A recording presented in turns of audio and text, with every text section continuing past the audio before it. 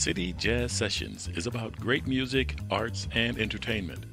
We are located in St. Louis, Missouri, and available to performance art lovers worldwide. Follow us on YouTube, Facebook, Twitch, and Twitter. You can email us at cityjazzsessions@gmail.com.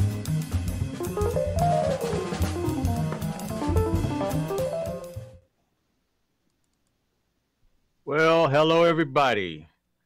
This is another edition of City Jazz Sessions. Your host Warren Harper, Magic Man 50, along with Leon Davis, the Lion King. There, Lionheart. Lionheart. the, Where'd you the go? Lion The Heart. Lion Okay, King. the Lion Yeah, Heart. anything with lion Anyway, in it.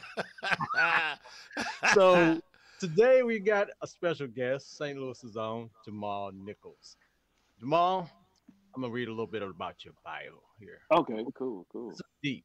This is deep. Hey, man. Jahmal Nichols, bassist, composer, arranger, and producer, was born and raised in St. Louis, Missouri. Jahmal is from a rare breed of bassist musicians that is able to fluently go from electric bass to acoustic bass on any genre of music. His goal ultimately is to bring the world a new sound and voice on the bass and provide great musicianship to any artist that he works with as a sideman. He comes from a very musical family and was introduced to the bass at the age of 13 after years of watching his father play bass at church and for numerous or of local artists on the R&B scene. Jahmal started his own musical journey at Central Visual Performing Arts High School, also known as VAP, and North Carolina Central University, where he majored in music. It was there at Central Visual Performing Arts he was introduced to the upright bass and later to the electric bass. From this point on, Jahmal intensely worked on perfecting his craft. Within 20 years of experience, Jahmal has shared the stage with artists from all over the world, including Gregory Porter, Fontella Bass, John Faddis, Sean Jones, Terrell Stafford, Houston Person, Eric Roberson, Matt Wilson, Anat Cohen, Frank Foster, Julie Dexter, Anthony David, and many, many more. What a resume. Man, Jahmal, how you doing? I'm good, brother. I'm glad to be here. Happy to be here at City Jazz Sessions. Man, thank you for having me. It's been a while since I've been on here, actually. Yeah, it's been a while, and it's good to catch up. So, what's going on right now with you? What have you been up to? Well, first, touring, of course, touring. Still with Gregory. We basically picked back up steam from the 2 year hiatus of COVID. Um, Basically just been going and going since earlier this year. Starting late last year, coming into the new year, kind of slow, but then gradually building up steam. So just been doing that, and then also doing the process of everything. I've been working on a new record too All of right. my own. So my this will be my third record coming out. Looking at maybe the first quarter of next year of 23. This will be your third. Yes, this will be my third. Well, okay, I'll definitely want to get a copy of that. Oh Uh, yes, sir.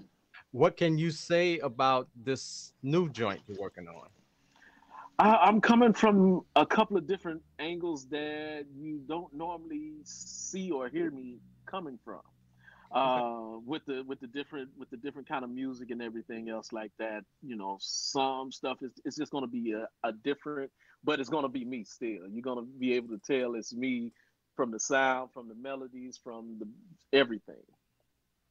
Okay. So now, are we going to hear more electric or more upright? I don't know. A little bit of both. Actually, a little bit of both. I mean, I'm not. I'm to the point right now in my musical career and where I am musically, where I'm not going to sit up here and just play a bass solo over everything. It's like it's called growth. So I'm Right. I'm growing and I'm just enjoying the elements around me and accompany the elements around me and making everything sound with a solid foundation. Okay. Mhm. Leon? Okay. Well, I mean, okay. No, that's Let me okay. ask I'm you good. something. I'm good. I'm good. I mean, Fred, I thought I'd have a chance to take a nap for this one, but no, you're gonna make me work. You got to say something. All right, brother. How you doing? I'm good. How about yourself? So my understanding is that you're gonna be in St. Louis soon. Yes, I actually, yeah, I live in St. Louis, Oh, and okay. so, but I actually will be at Jazz St. Louis on Wednesday night. So now the crowds. That So you've been performing in St. Louis recently, right? No, I haven't been in St. Louis. I tour all over the world with Gregory, but whenever I'm home, sometimes you'll see me do a little pop up gig. I rarely announce it, or if I do announce it, it'll be on my Facebook or IG page. Now I remember during the summer, they were doing jazz at what was that we used to go to, Warren, where they had the tent outside, the dark room. yeah, Darko. yeah, it was the dark room. Did you sit in on the Mhm. dark room? I had a show there last year, late last year. So it was because it was cold outside, and they were just doing the tent still because COVID was still present and everything else like that. So I did that, and I did it a couple of times with some friends that I was just a sideman for. Okay, okay. So you didn't sit in on any of the jam sessions when um, Ronnie was in Bob the Boost. town and No, I missed all you those. missed I all of missed that. all those. Yeah, I missed all of that. So how, so my question is how do you classify yourself as from St. Louis then if you're not here doing music? Well, I mean, you have to know my history prior to that. All right, well, talk So to me. I mean, Tell me. I grew up from St. Louis. I went to BAP. I agreed with everybody here that you could think of during that time. So Willie Aikens, rest in peace. Freddie Washington. Um, gosh, man, whoever you could think of. May Wheeler, Jeannie Trevor. I played with all of them, and they, took me in. Denise Times, they took me in all up under their wing because they heard something in me that I didn't even realize I had in me at that time, and noticed that I brought something different to the table than what they're usually accustomed to hearing and everything. So I was just like, okay, I'm just going to keep going and building my repertoire, building up my knowledge of songs and my knowledge of music, and just pushing myself more and more. And so I remember going to Sprues at a young age, sitting in with Willie, and down to BB's, being there at 16, 17, late night. I shouldn't even been there at that age, but I was, I was just there learning. I was going through what I had heard that the guys before me had did. They were like, yeah, we used to go sit in at the Moose. I remember my first place that I ever went to sit in was with the twins, with the Boston twins at the Moose.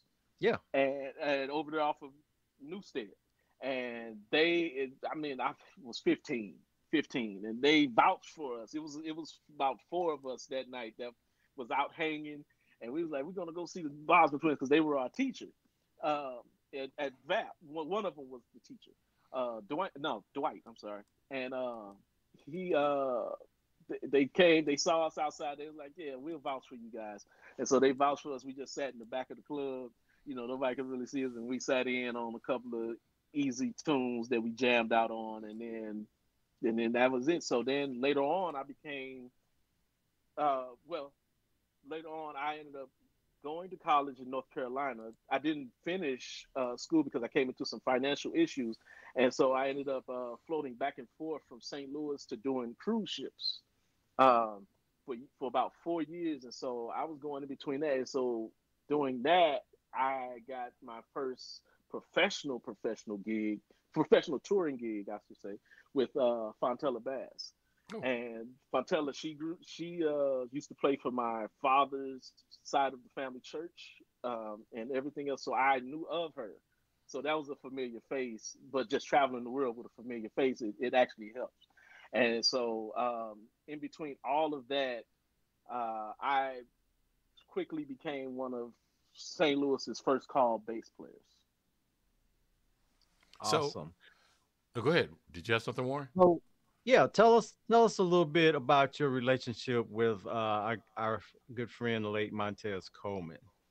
Oh man, so Tez, man, he took me in at a very young age, early, and took me up under his wing. I think I had to been like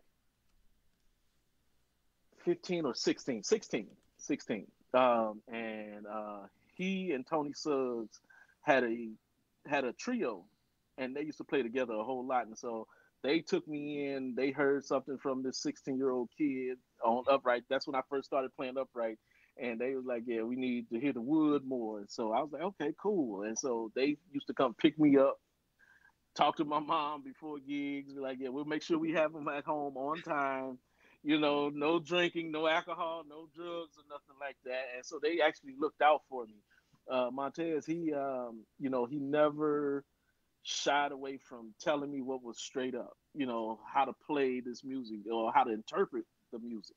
Um, Whether it's R&B or funk or straight ahead, it's like, man, his knowledge of music was just infinite, and our relationship just grew as time went on. Yeah, we, you know, butted head like anybody else. We're human and we're brothers. And the mentor became a friend, and then the friend became a brother. You know, and I'm still looking at it. I still look at him as a mentor because so many of us from my generation. I mean, even though I'm not that far younger than he was, um, a lot of us that are closer to my age, we grew up through coming through his school of teaching around St. Louis. Just and when I say school of teaching, literally being at the club or on the bandstand with him and just getting your head busted open for however long the gig is because he was just that kind of dude. Smile at you, one of the most potent smiles I've ever seen, and that's where I think a little bit that's where I got my smile from because I just watched him for years smile while Yeah, he's playing. And it's like, it's an infectious thing. And I don't even notice that I smile while I'm playing. But a lot of people are like, your smile is infectious. And, do you realize that you're smiling like that? And a lot of times I don't realize it. And so it's not just, the playing side that I got from him. It was that side of it too, the friendship side, the things that you would catch as just a regular person, as, he would just talk the way he would talk, the what we would talk about, and a lot of times it's not just about music. We talk about sports. We'll talk about everyday living, and everything else like that. And so for him, when he left this place early this year, it's still fresh. You know what I'm saying? It's still fresh, and I think for a lot of us, especially for me, I only speak on behalf of myself. Since I've been going still, I haven't really had time to fully process it. You know what I'm saying? Because I'm still going. I'm still going. I'm always on the road. I'm still doing music. So just to sit back, sometimes I do have moments where I think about him a lot and miss him a lot because sometimes I lost my mom about 6 years ago, and same thing. Sometimes I go to my phone about to call my mom and like, damn, she's not here no more. Like that's how I feel about him. Like I want to hit him up. Yo, I'm right, back in town. Let's go. Let's right. go get a drink or go grab some food. Nah, he's not here anymore. But he's always here with me here. I understand. Understand. Yeah. Any other good mentors that you want to give a shout out to? Oh man. Tony Suggs is Okay. another one. Um, let's see who else. My dad, Wayne Nichols. Um, Corey James. Um, Emmanuel Harold, Keon Harold. All those guys. You know, I look at these guys like mentors. Even though some of well, yeah, I think everybody's older than me except for maybe one person. So, what was it like working on cruise ships? Ooh, I say this as a musician, as because I was in the show band. So the show band is the main band that does the Vegas shows and all that stuff like that. Mm. I would say being on the ship is not so much of a gig but a lifestyle. if that makes sense, Hmm. because you're doing the same thing every day or every week. So depending on if you're doing a 4 or 5 or a 7 day cruise, so mainly 7 day cruises. So you're doing the same thing every week with a different group of people. Gotcha. Yeah. So the band stays the same, the staff and stuff stays the same, but the passengers change. And so they come in, they they dock in Miami or wherever the dock is, and they unload and load back up and then go back out. So it's a lifestyle. So it's like, okay, all right. So you get up, you do what you do. I mean, with us being musicians, we didn't have to work until late at night, so all day I'm free. So it's like, oh, okay, let me go ahead and just hang out, talk to people, and or just stay in my cabin, not do anything, or go to the gym, or go, eat or work out or whatever you're gonna do. So it's more so a lifestyle than a gig. And I mean, don't get me wrong, I love the ports. I just got tired of seeing the same ones every week. I mean, I got you go to Cozumel so many times, and I would do 4 month contracts. And Oh, so it's like, yeah, that was the minimum that they would let you do unless you were subbing. But I wasn't subbing; I was there full time. So 4 month contracts, I was like, yeah, I'm ready to go. And so, I was like, I don't want to see any blue water for a while. But it was like, nah. As I get older, I'm like, yeah, the good weather don't sound bad at yeah, so now you realize how good it was.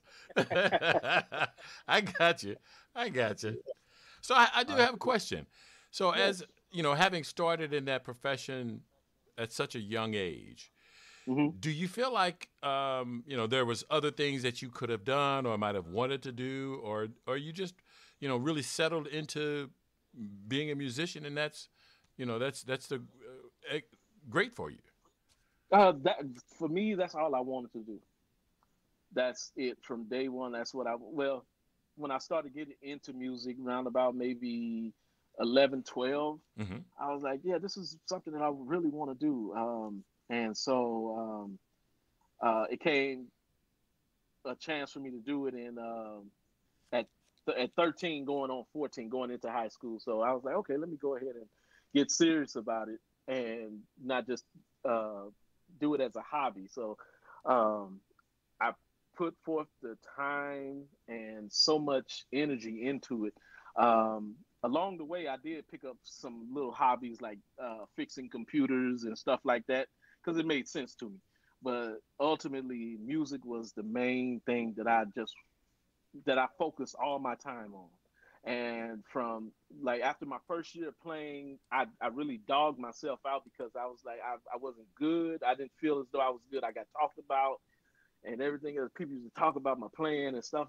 Kids being in high school. So it's like, man, okay, let me go home. So that summer I went home, summer of what is it, 95.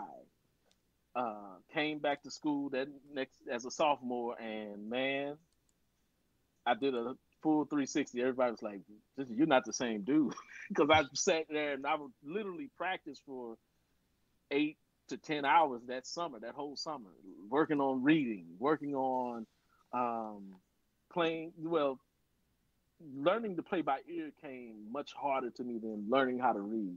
I don't know why, but it was just that, for me. So I picked up on reading music and understanding theory more so than playing by ear. Like because my dad, he's a bassist. He plays by ear. He doesn't read music, so he just naturally does it by ear. And so literally, it took me years to I wouldn't say master it because I'm still learning, but just to get that craft up under my belt to where I'm more comfortable. So Hmm. you didn't have any formal training in music. Um, yes and no. So yes, I did have some formal training from my teacher, Thomas Moore. He's actually a guitar player, so Mhm. he never was. I never was formally introduced to a bass by a bass player besides my dad. So my dad, he never really taught me anything. He taught me a lot. I learned from watching him. without him actually sitting down with me and telling me this is what this string is, this is what this string is, this is what this is, and this is what this is.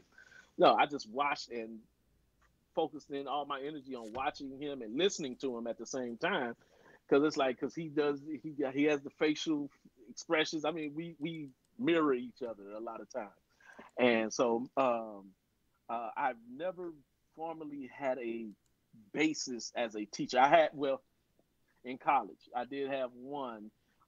His name is John Brown.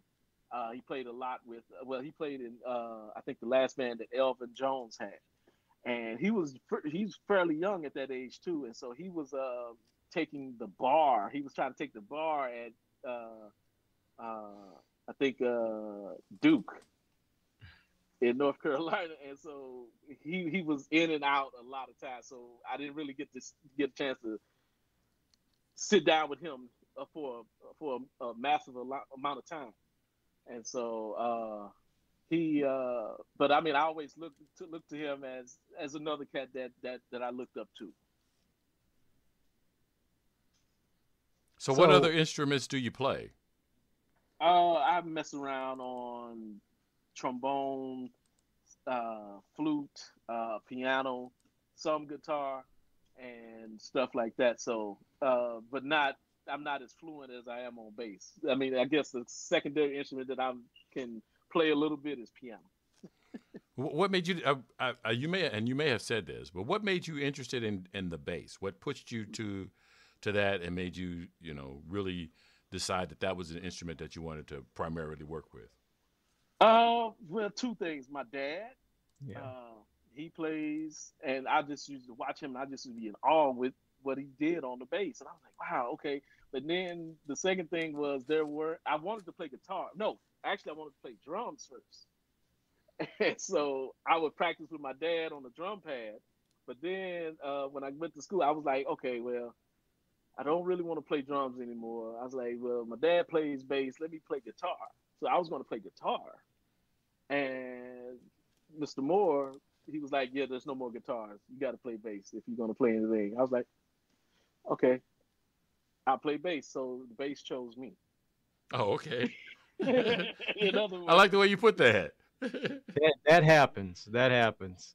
It When I chose was in me. school playing saxophone, I had an alto, but they didn't have an alto, and they threw me on a baritone, and I'm like, whoa, that's a big difference. Yeah.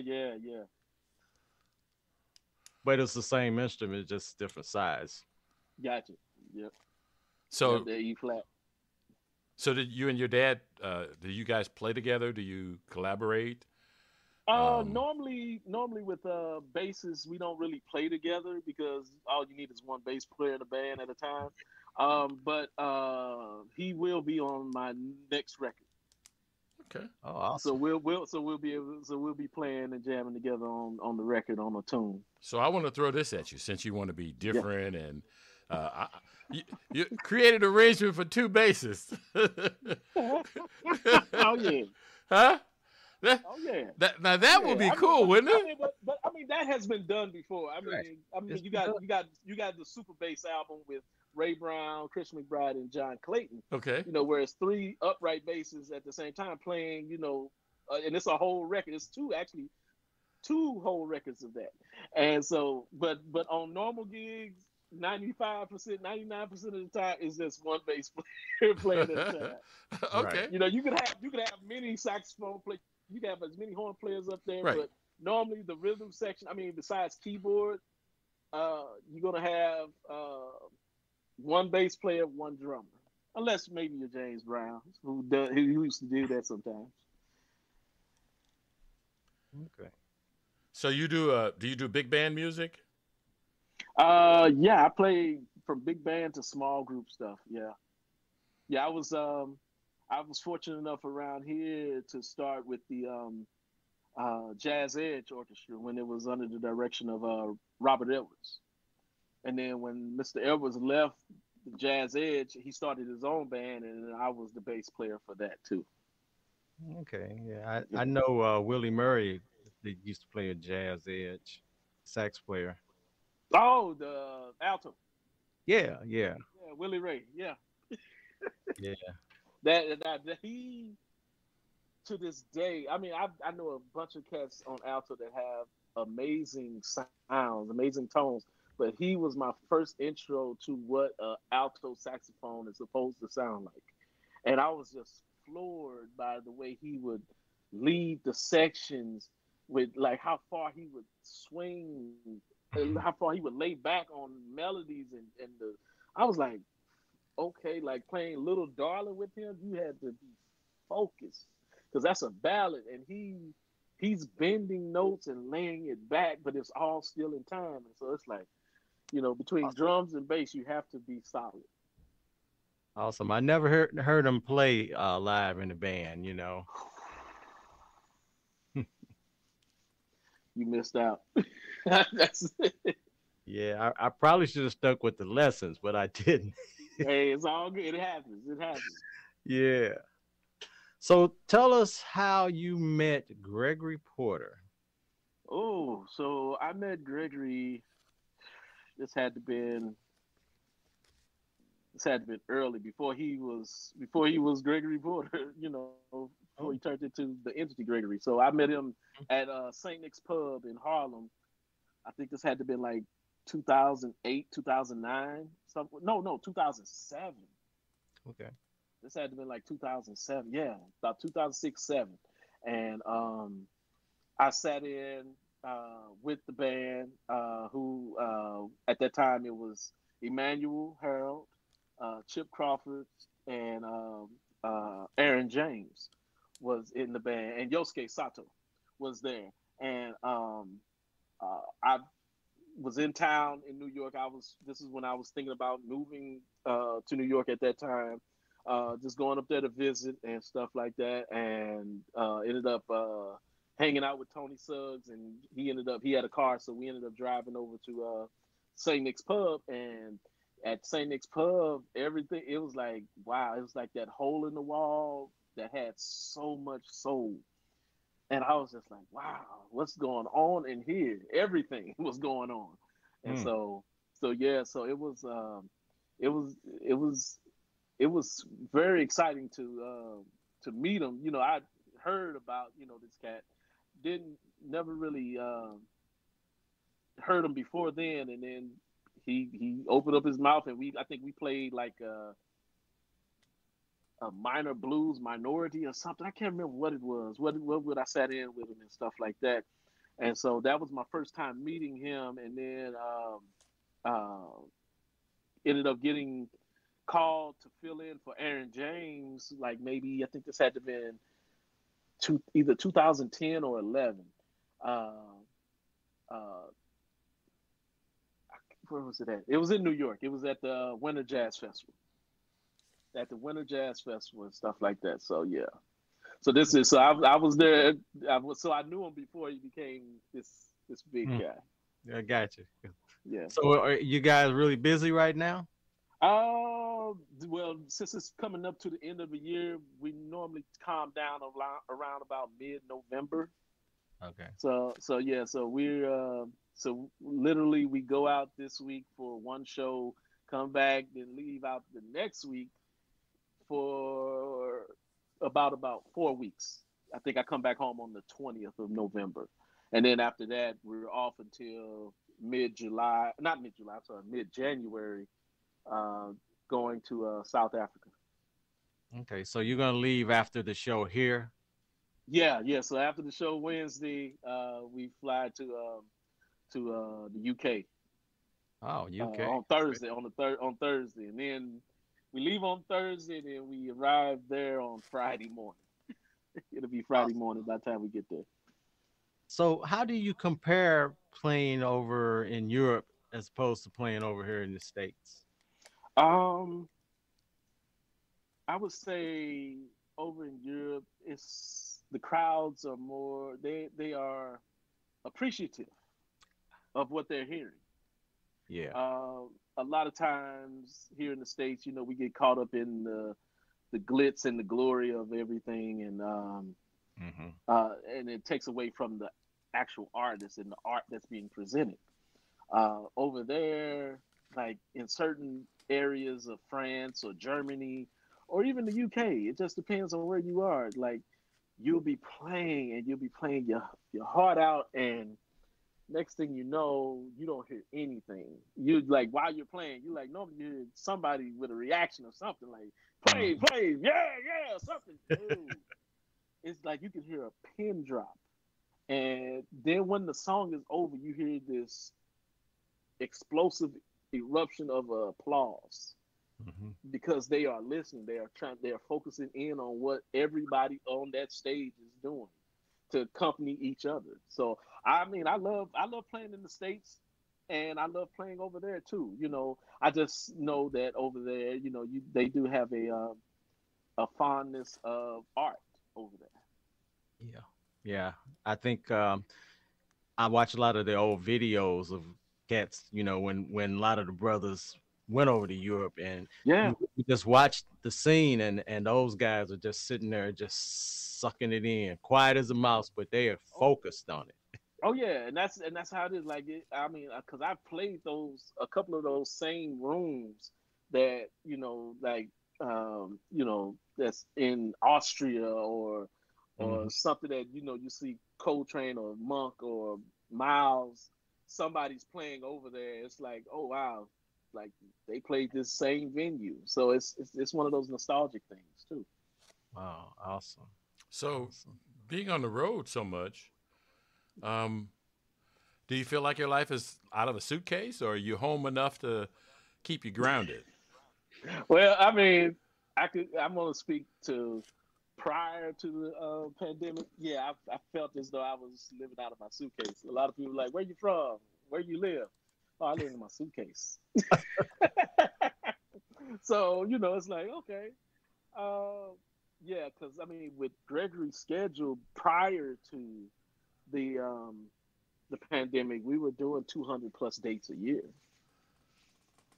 Yeah, so it's like you constantly going, you constantly sleeping. I'd have moments where I would wake up in the middle of the night in some random hotel wherever we are staying at, and not knowing where I am because Hmm. I'm thinking I'm in the prior room the day before, and everything's backwards. So I'm like, I wake up in a panic. I'm like, wait a minute, where am I? And I was like, okay, let me calm down. Okay, Man. this is where you are. You're in France. You're in Paris. You're in Moscow. You're wherever we will be. And so it's like, okay, I can breathe now. Hmm. So, did you anticipate that? I mean, did anyone help you prepare for that kind of lifestyle on the No, road? Is just no, that's nothing that no one can prepare you for. All they can do is tell you, and then you have to learn on the job.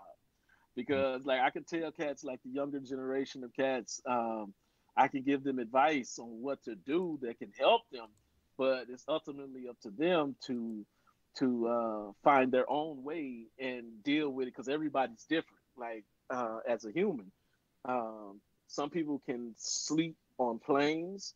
Some people can sleep on trains. Some people can sleep in different beds because sometimes those beds are not that comfortable. So it's like, okay, you may be staying a 4-star hotel or 4 or 5-star hotel in London is not the same as a 4 or 5-star in Romania. So it just depends. It's like everybody's body and temperament is different. So it's majority of it's mental, but also it is physical because I mean that's why they try to get you in at least a day ahead of time uh, on international travels because that way your body can somewhat acclimate to the new time zone Right. instead of just coming straight in on the flight. But I have done that too. Just come straight in on a flight and go straight to the stage from the States. It's like, oh, okay. So I got a question. Mm-hmm. What places have had the best food? Oh, let's see. I mean, Seoul, South Korea, okay. Mm, okay. Australia, um, um, what is it? Austria, Hmm. uh, certain parts of Germany. That was my first like experience in like a schnitzel. Like that you don't really get that over here in the States like that. But having a schnitzel was I was like, okay, this is pretty cool over here in Germany.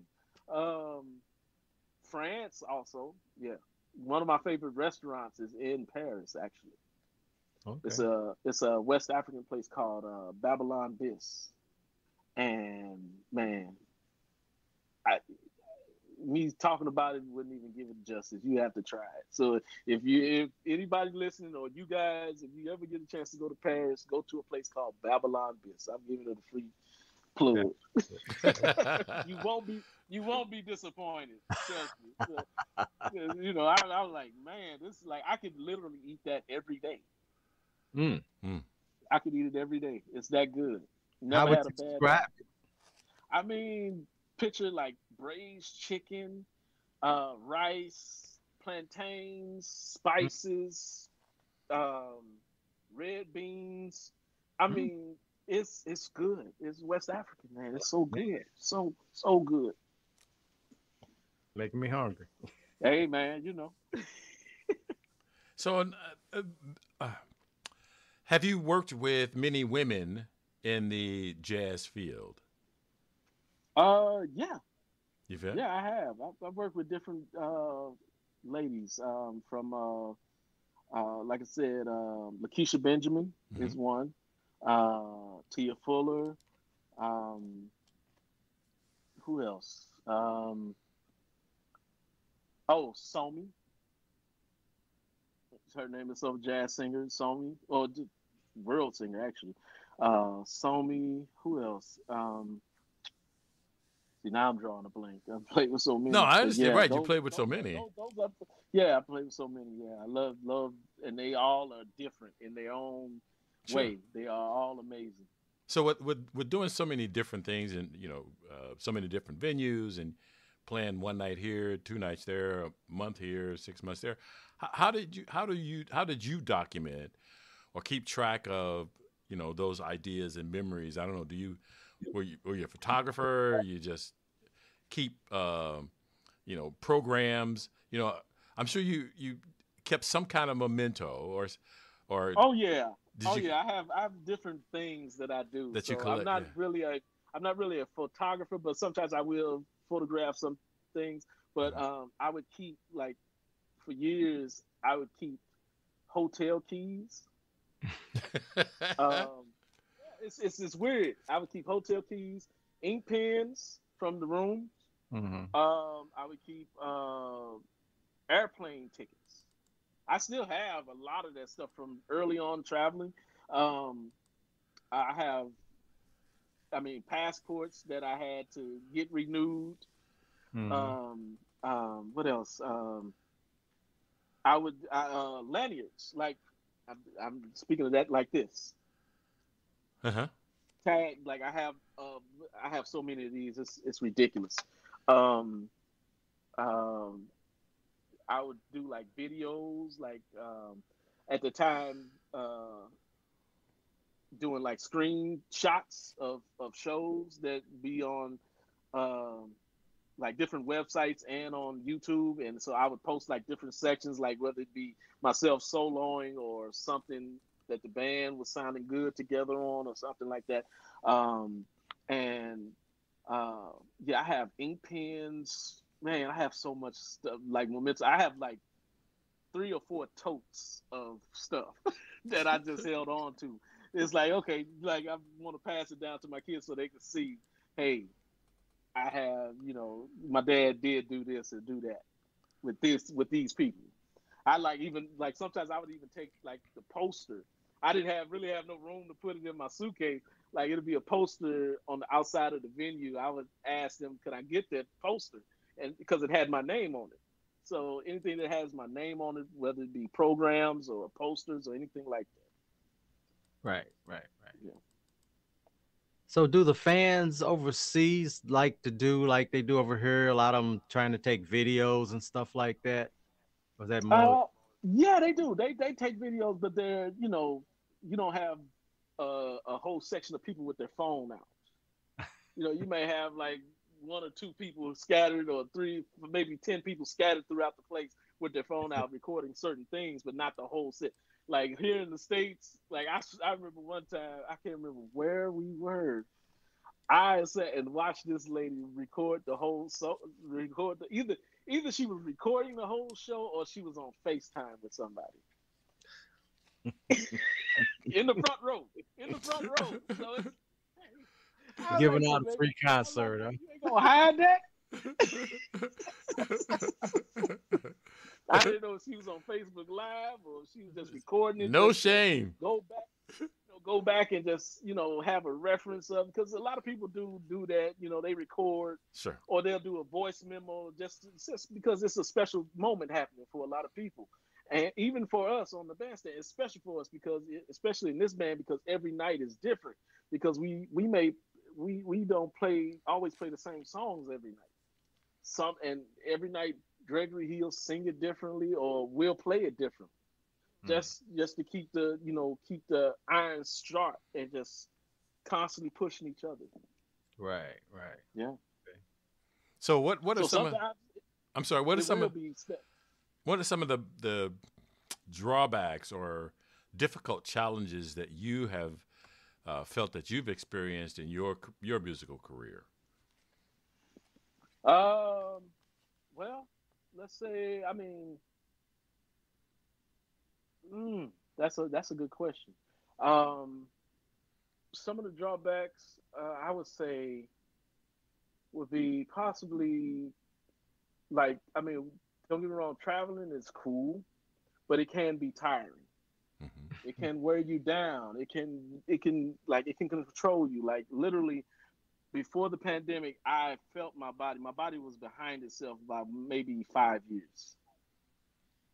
Because I kept pushing myself to keep going. And it's like, okay, now I'm getting older.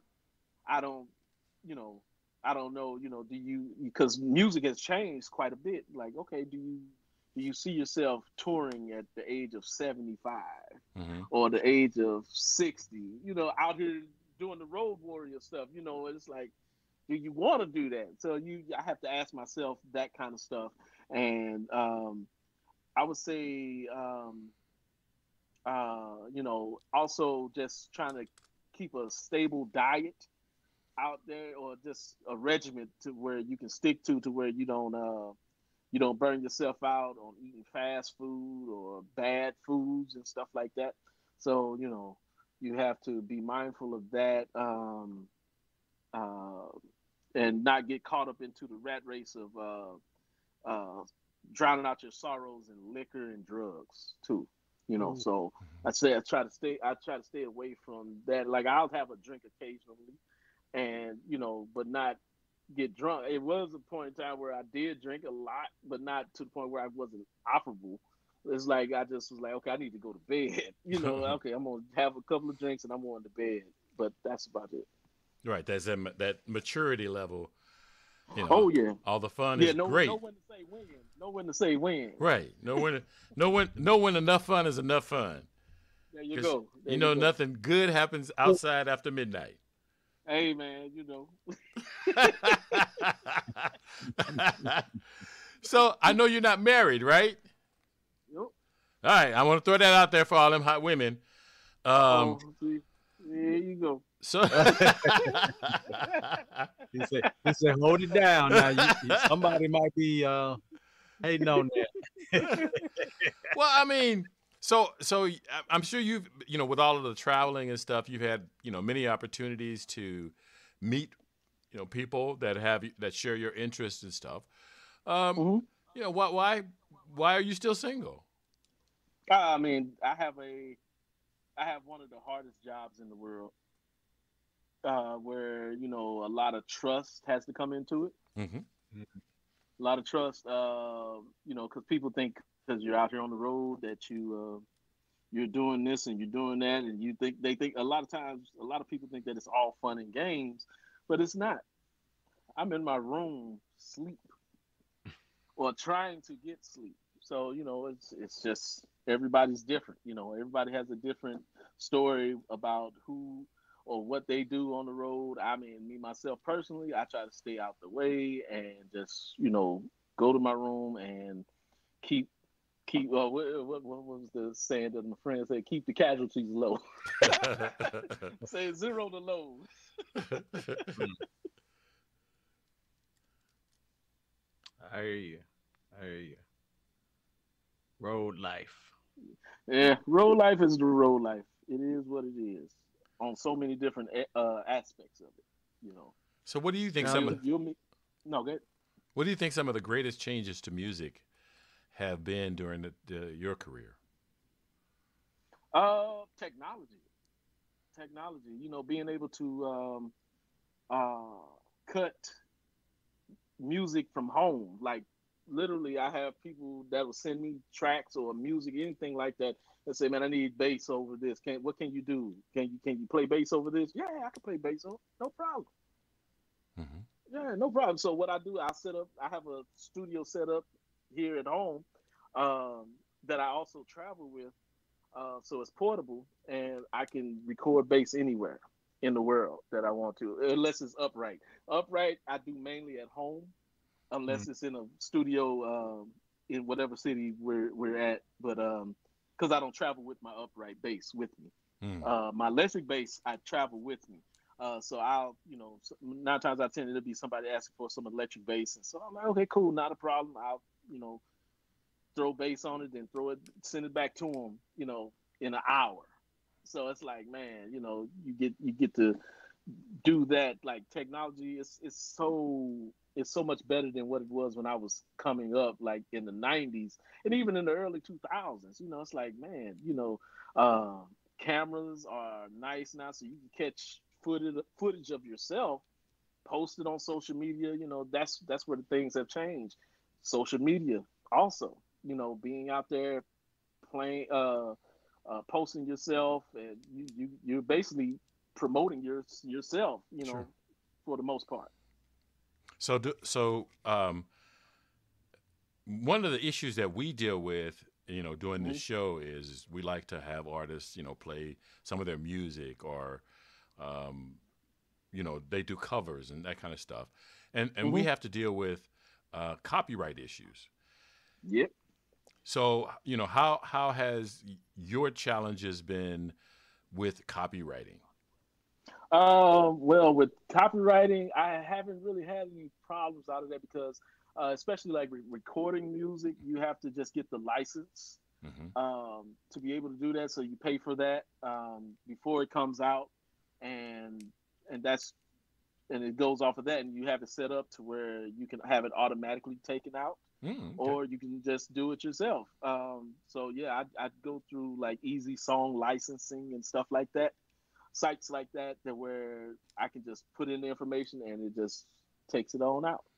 So technology So again has made life easy as far as the copywriting stuff has for you yeah, guys. yeah, yeah. That's So good. I mean, it's cool. I mean, I like it. I like people being able to keep tabs on that stuff because mhm.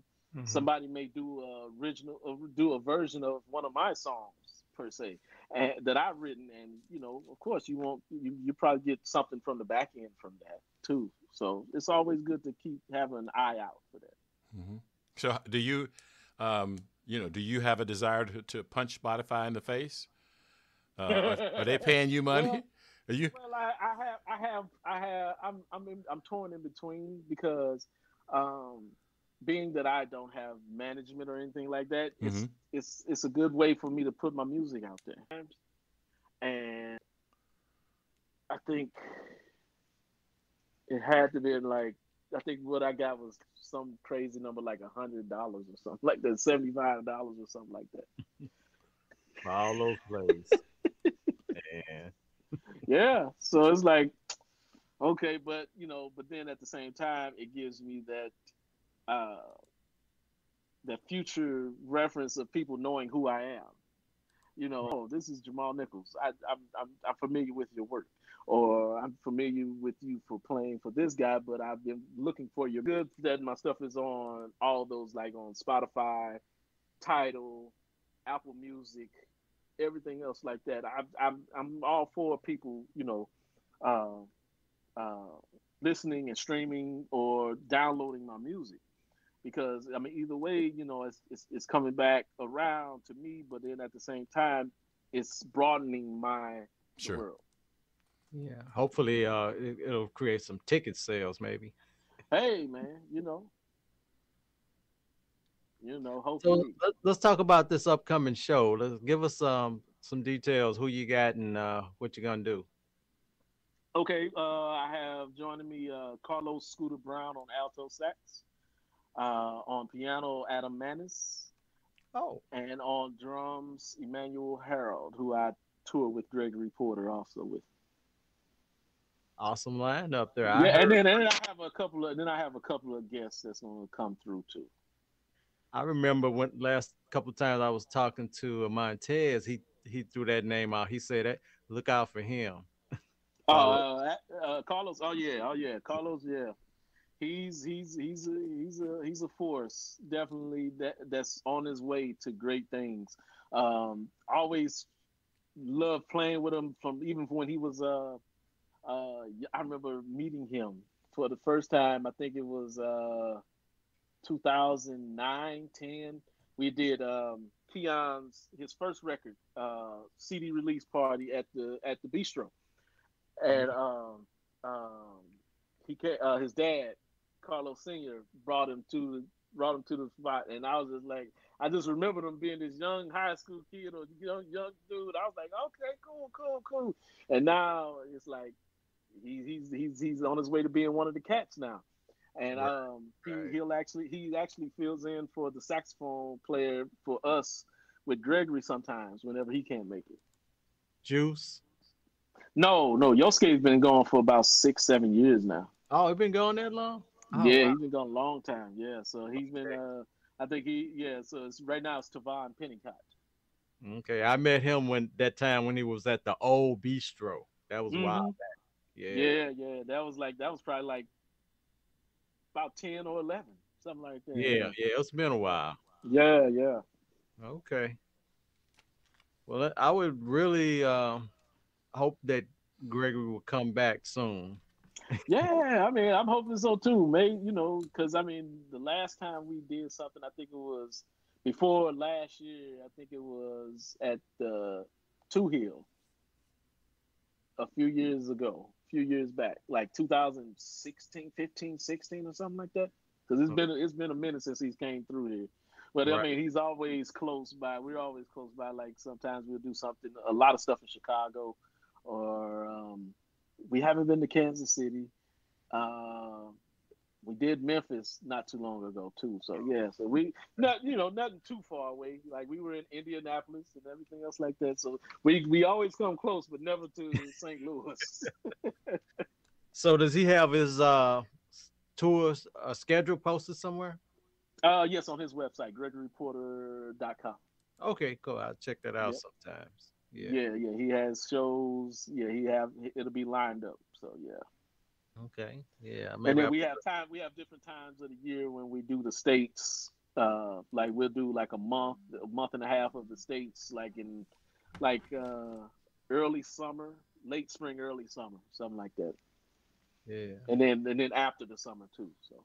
Yeah. Tell them St. Louis fans miss him. Come on back. Oh yeah. He loves St. Louis too. He loves St. Louis. Okay. He loves everything about St. Louis. He like the soul, the food, everything. Now, where is he from? Bakersfield, California. California. Okay. Yep. Cool. Yep. You play much out there? Whenever we do the state stuff, so yeah, we just did Sacramento. We did a festival there, and we also just did Monterey. Right. Uh, yep. And then also we did earlier this summer we did the Hollywood Bowl. The Oh, wow. Holly, yeah, because they How is changed that it. venue? How is it? Mm-hmm. Oh, it's cool. It's very cool. It's a cool place, man. I mean, the energy is always electronic. Um, always electric. And we did they call it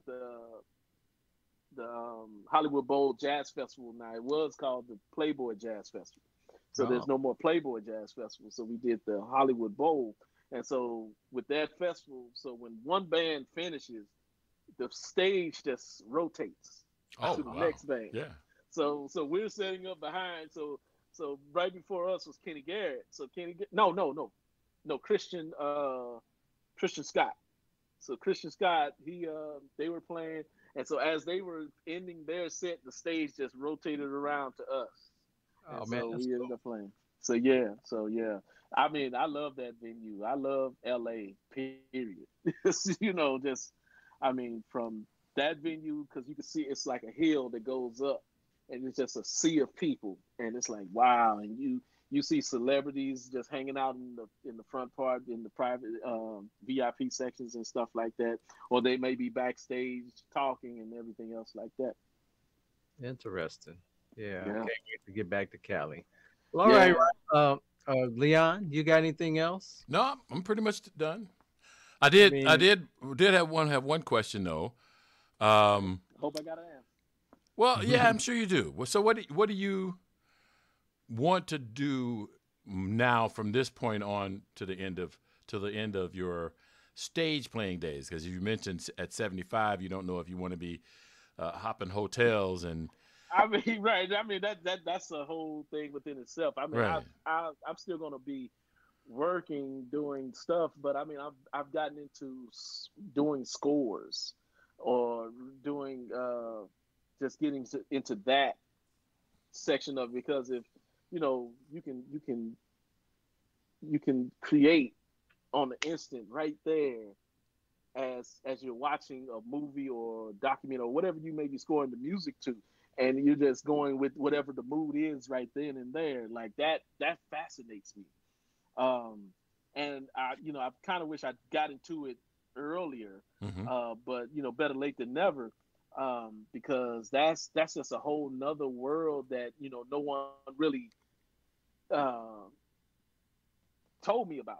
All I just knew coming up was gotta play music, gotta do everything live, gotta do this live, gotta do this live. But then I got into as time went on, got into production and uh, and scoring music and stuff like that. That's a whole different art form that takes time to develop and to understand certain programs, which comes back to the technology side of it.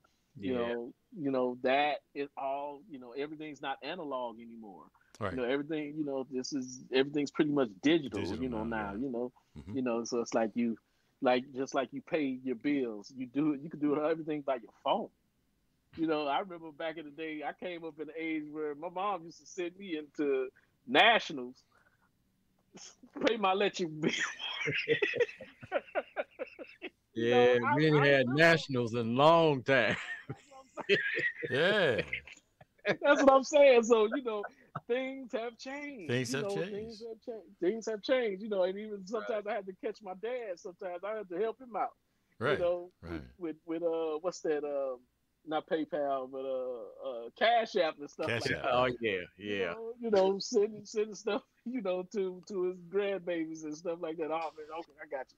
I'll send you something. Yeah, but everything like that. So yeah, so I mean, I see where things are right now. It's probably going to change again in the next 10 years. Sure. It's always changing. Just something. It's always everything's evolving and it's going at a fast rate. And so it's like okay, I try to keep up on all the updated, software and any type of sounds that I may need to help me progress to that next level because I'm always growing. I don't want to stay stagnant. I don't want to stay just here like treading water. I don't want to just tread water. I just want to keep uplifting and keep going. And even if I have, helping out the younger generation too, Right. upcoming cats who might have questions or anything like that. I'm not one of those cats that you have to tiptoe or walk on egg shells and stuff. No, you can come and talk to me. I'm reachable. I will reply.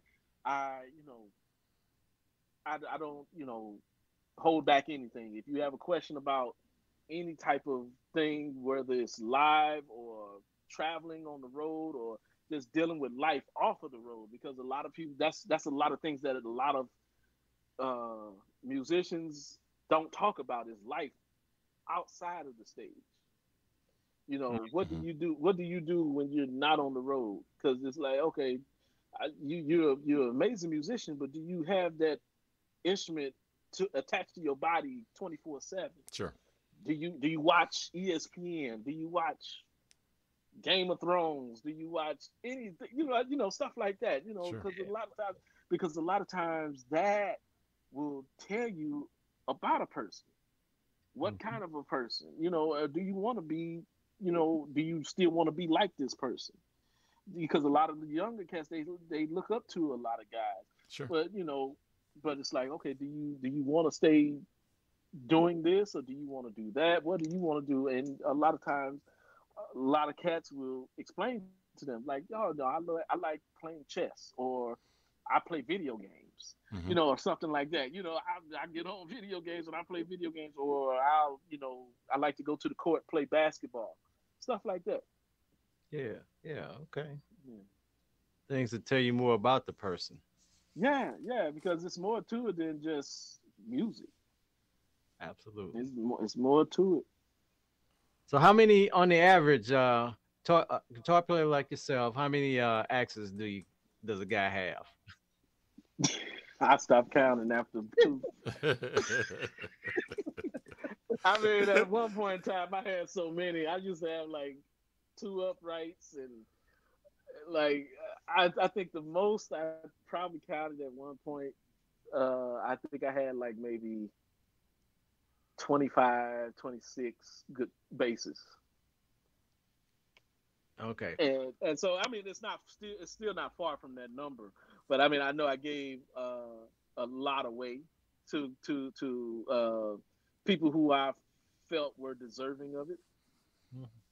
And Good. I mean, around town, like I've given, mainly it's been around town in St. Louis, giving bases to at least three or four different cats, because I'm not playing it anymore. It's just sitting there.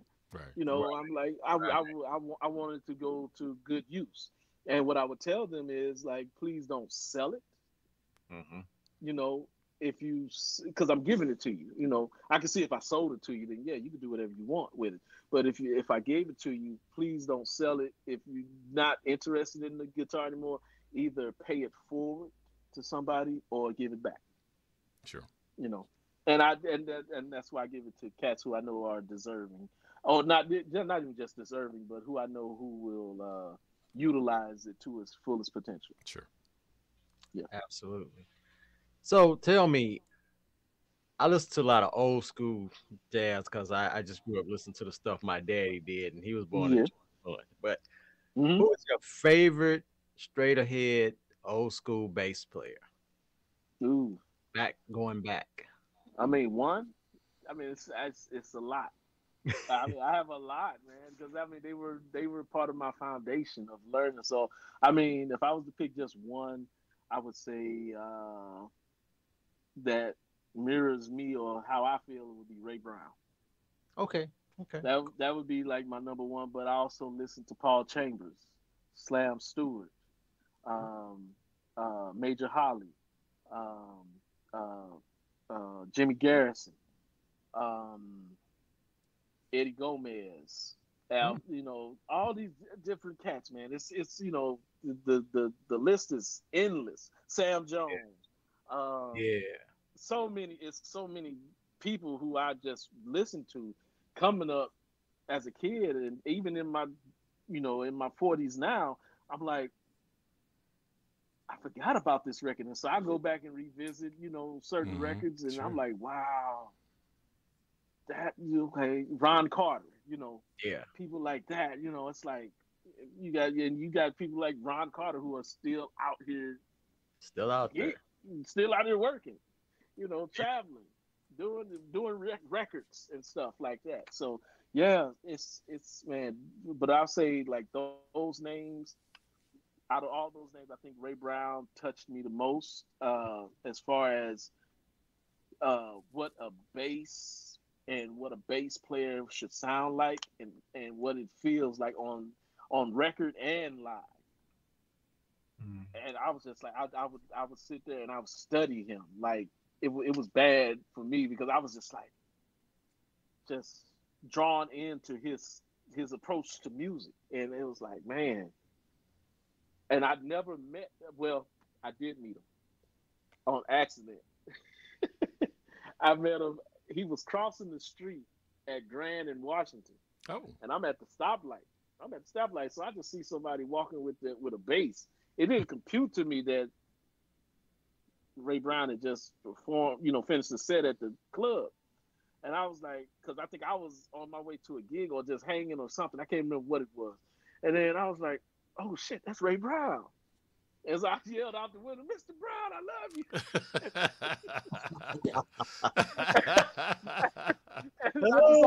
And I looked back, I just saw him throw up a hand, throw up an arm.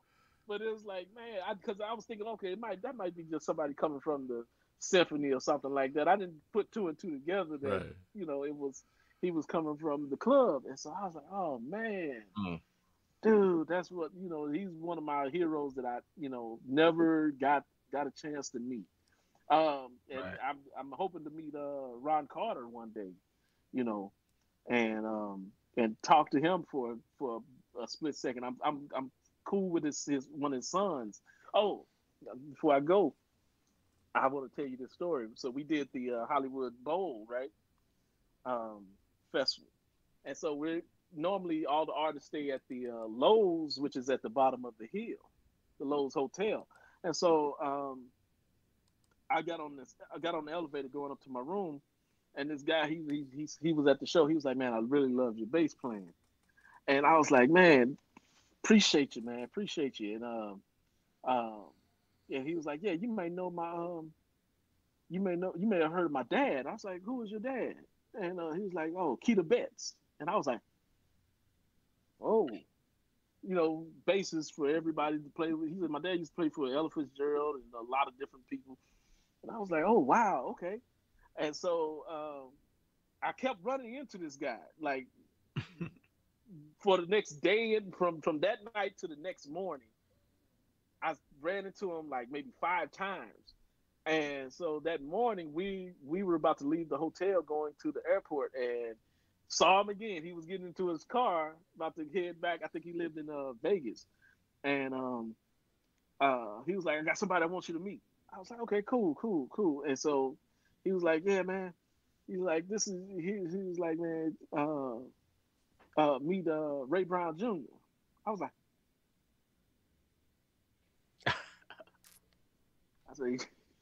it was crazy because those two cats, their dads were very influential on my bass playing and my, and I was like, man, to meet them was like meeting an extension of their father. So I was like, because they looked just like, I was like, man, I didn't put 2 and 2 together when I saw them, but then when I saw them, I was like, oh man, those are some of the cool moments that you get when you're touring and out, because you never know who you're going to run into or who I've had celebrities that want to meet me. I'm like, dude, you know who you are? Like, man, I'm here to see you. I'm here to see y'all. Like, man, wow. Well, hopefully people will be saying that about this podcast, man. Yeah, man. Hopefully. Yes, sir. Definitely going to promote it. Okay, well, it's been a pleasure having you on, and we appreciate your time. It's a pleasure having you back on. For Wednesday, this Wednesday, Jazz St. Louis, Black Frequency, 7:30. Yep. Be there or be square. There it is, baby. All right, Jahmal Nichols, y'all. Thank you. Appreciate you guys. Be safe. Peace.